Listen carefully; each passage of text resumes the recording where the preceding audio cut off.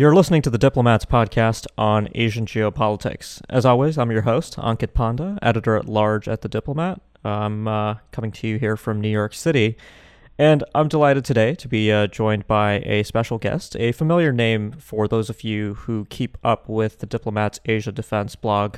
Joining me today is Raji Rajagopalan, a distinguished fellow and head in the Nuclear and Space Policy Initiative at the Observer Research Foundation in New Delhi. Raji, how are you doing today?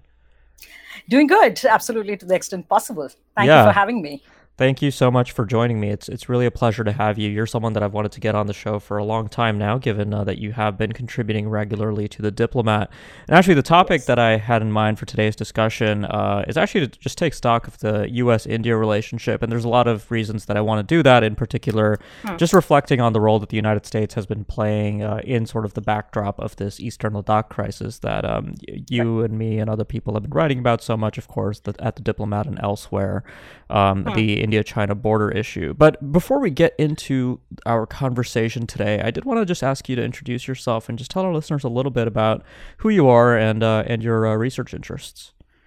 Sure. Thank you for that. And my name is Raji Rajagopalan. I'm a distinguished fellow and I head the Nuclear and Space Policy Initiative at the Observer Research Foundation based in Delhi. I've been here at the think tank for about 14 years almost. And prior to that, I worked with the Government of India at the National Security Council Secretariat for about 5 years. Currently, I contribute to the Diplomat's Asia Defense blog, but I am also a non-resident Indo-Pacific fellow at the Perth US Asia Center. Happy to be part of it. My research interests, broadly, I focus on Indian foreign policy, the Indo-Pacific developments, and like they say, there is never a dull moment in Asia. So there's plenty to keep us all busy on the Asian security issues, and all the major power relations in this part of the world. Indeed, there's never a dull day in Asia. That's very well put. Absolutely. Let's get into this a little bit. So listeners, I'll have a link to Raji's last column in the show notes. She wrote a little bit about the U.S.-India relationship in the context of not just the ongoing India-China Himalayan border dispute, but just a good way to just take stock of where things are, or at least have been left in the first half of 2020. So Raji, I wanted to just ask you to just sum up the basic of your argument. You make the case that U.S. support for India is really a lot more overt now. And, the comparison you used, which I think is the right one, is the 2017 summer Doklam standoff, which was, I think, the most serious recent standoff before, obviously, the Eastern Ladakh thing blew the lid off of everything and we saw fatalities on June 15th, unfortunately. So tell us a little bit about why you think that's the case. No, I think over the last few years, U.S.-India relations have been growing from strength to strength. There have been a greater momentum. And I would say, at least in the first half of this year, it's been mostly driven by China and the pandemic. And both have helped, in a sense, the coming together of India and the major Indo-Pacific powers. But the U.S. has been key. And I think the stark contrast is the Doklam crisis, when the U.S. did not even come out with a standalone statement on the thing. But again, that's possibly because India did not expect or want a statement of that kind, because India would have assumed that it would complicate its the management of the conflict at that point of time with China, and therefore India possibly did not seek such kind of assurance from the U.S. side. But I think the U.S. was also relatively didn't want to get into the middle of two Asian big powers. But I think over the last year, there have been a lot more that's been going on with China pushing its a very aggressive behavior in the Indo-Pacific region that has pushed not just the neighbors, but also a use of economic coercion against Australia, or even pushing countries such as Canada, Sweden, so on and so forth. So there's been nobody who has been spared in the last few years in terms of the Chinese behavior. And I think that's been, so today, US and India are increasingly on the same strategic page when it comes to ensuring that Asia remains sort of a multilateral place, but certainly does not want to see an Asia that is going to be dominated by one single power.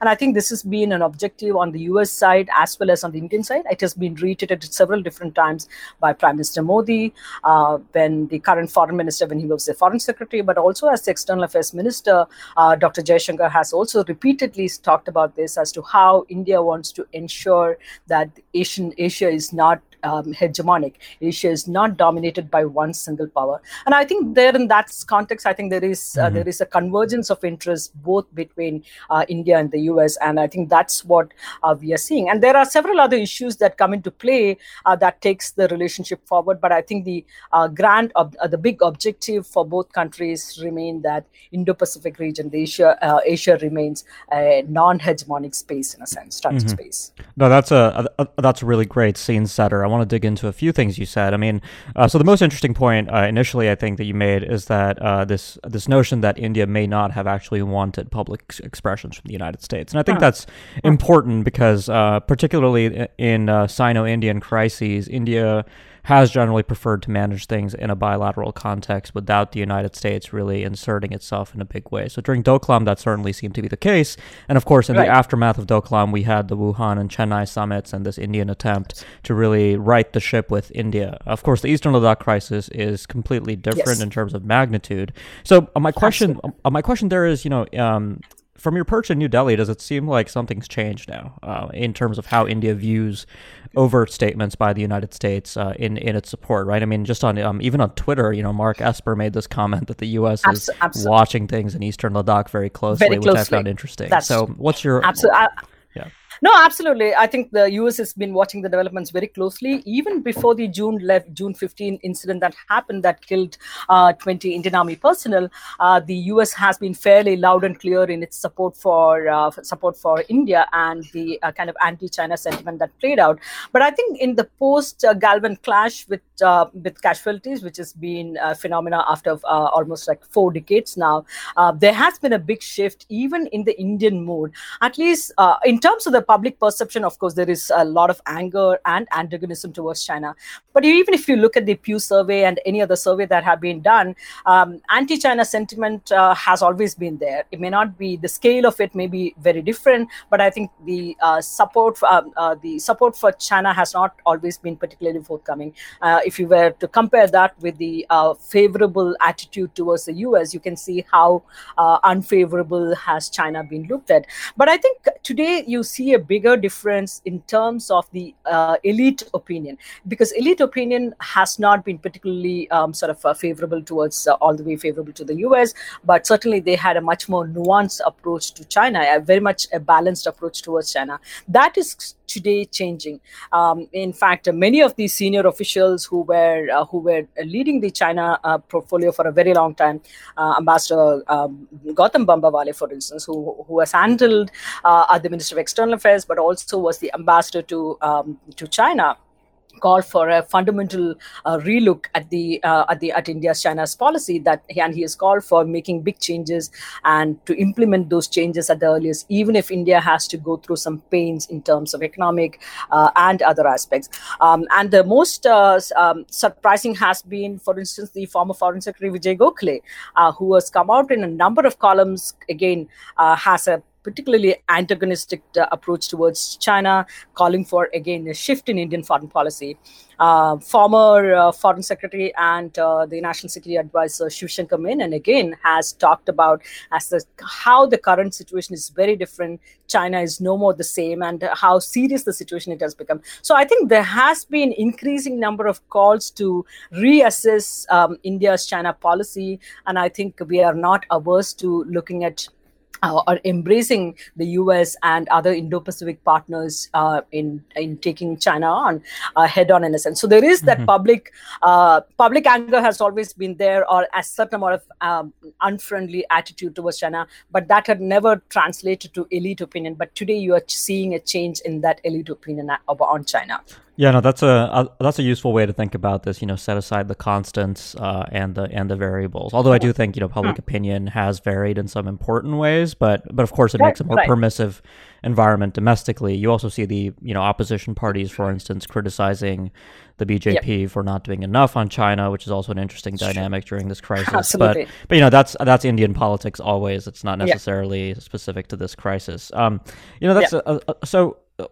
All of that, I think I agree with and makes a lot of sense. I wanted to ask you about, so what are really a lot of people have been writing about what India's options are. There's been this Sure. discussion about what India can actually do along the border in eastern Ladakh and in Arunachal Pradesh and a few other areas along the line of actual control. That's not really what Sure. I'm so interested in with talking to you about.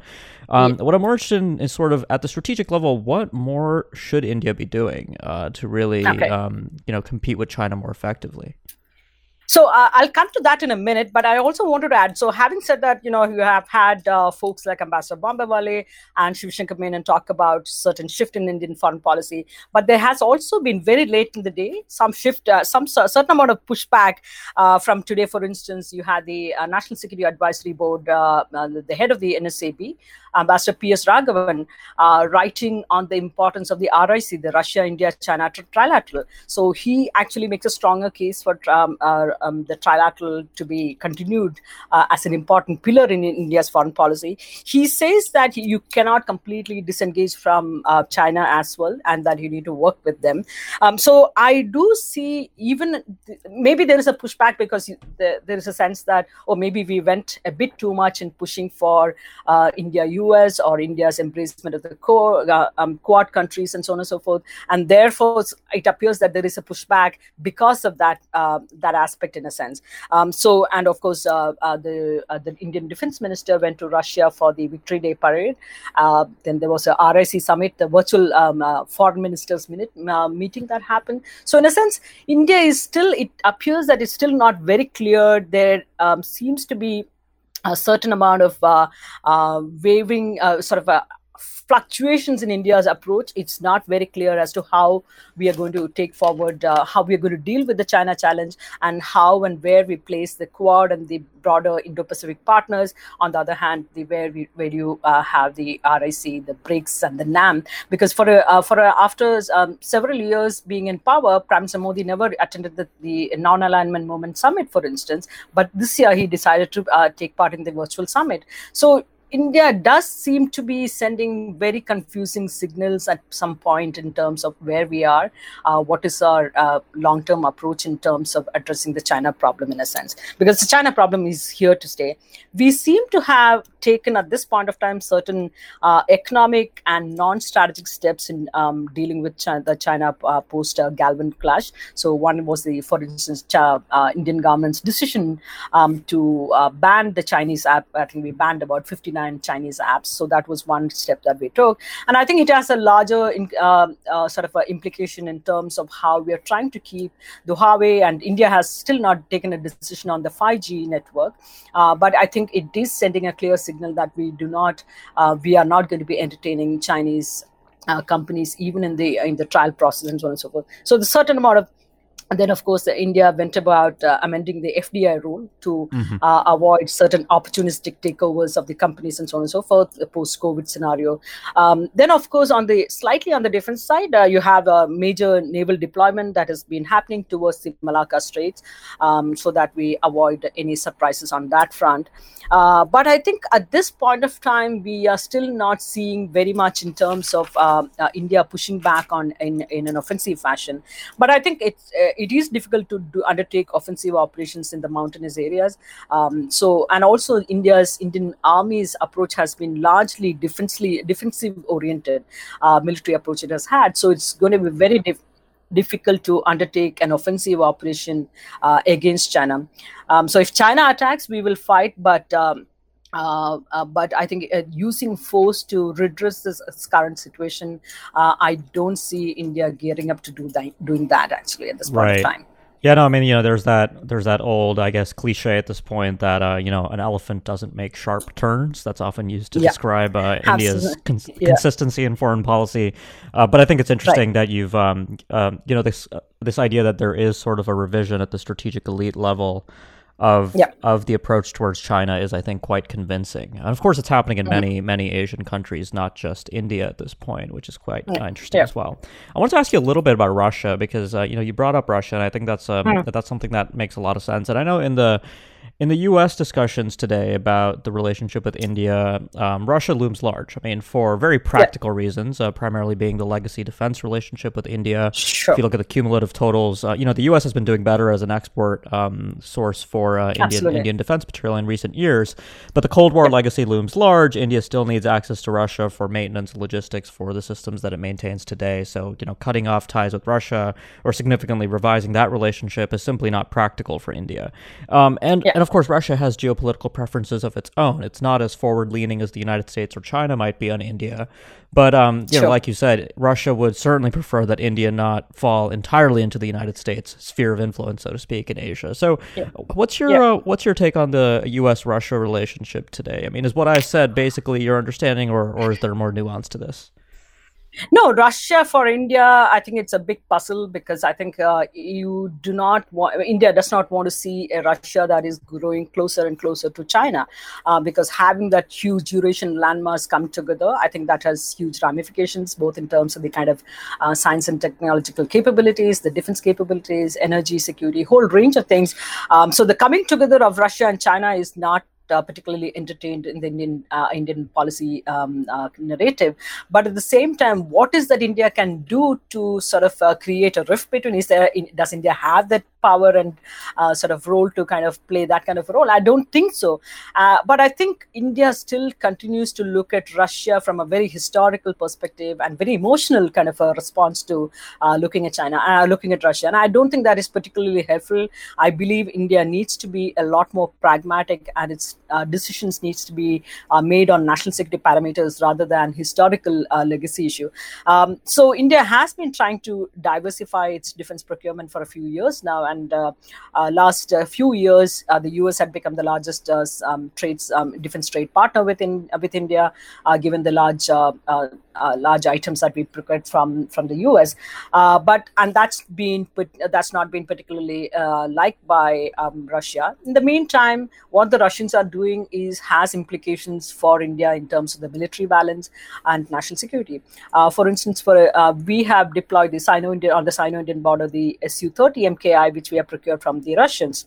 But later on, the Russians have actually now supplied the Chinese with Su-30, another version of it, but also the Su-35, which are much far advanced platforms in a sense. So Russia never used to part with the better technology to China for a very long time. But all that changed sometime in 2013-14 after the Ukraine crisis and so on and so forth.